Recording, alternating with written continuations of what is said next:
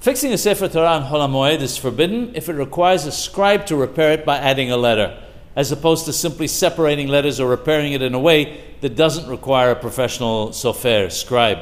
This assumes that the synagogue or minyan has other Sefer Torah.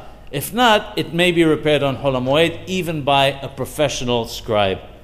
If the synagogue only has one Sefer Torah, but another synagogue in the vicinity has several, we do not require them to bring one from the other congregation. As a matter of fact, there are complications with doing this according to the Zohar.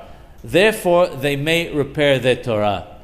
A synagogue that has exactly 3 Sefer Torah and finds an error in one of them on Hol Hammo'ed of Sukkot is permitted to fix it even though the other 2 are usable.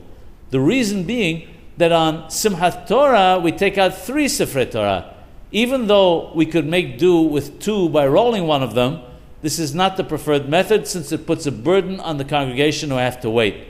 It's also more honor to the Torah and gives more pleasure to the 3 Hathanim who are called up to the Torah on Simchat Torah, who will each have a Torah to read from.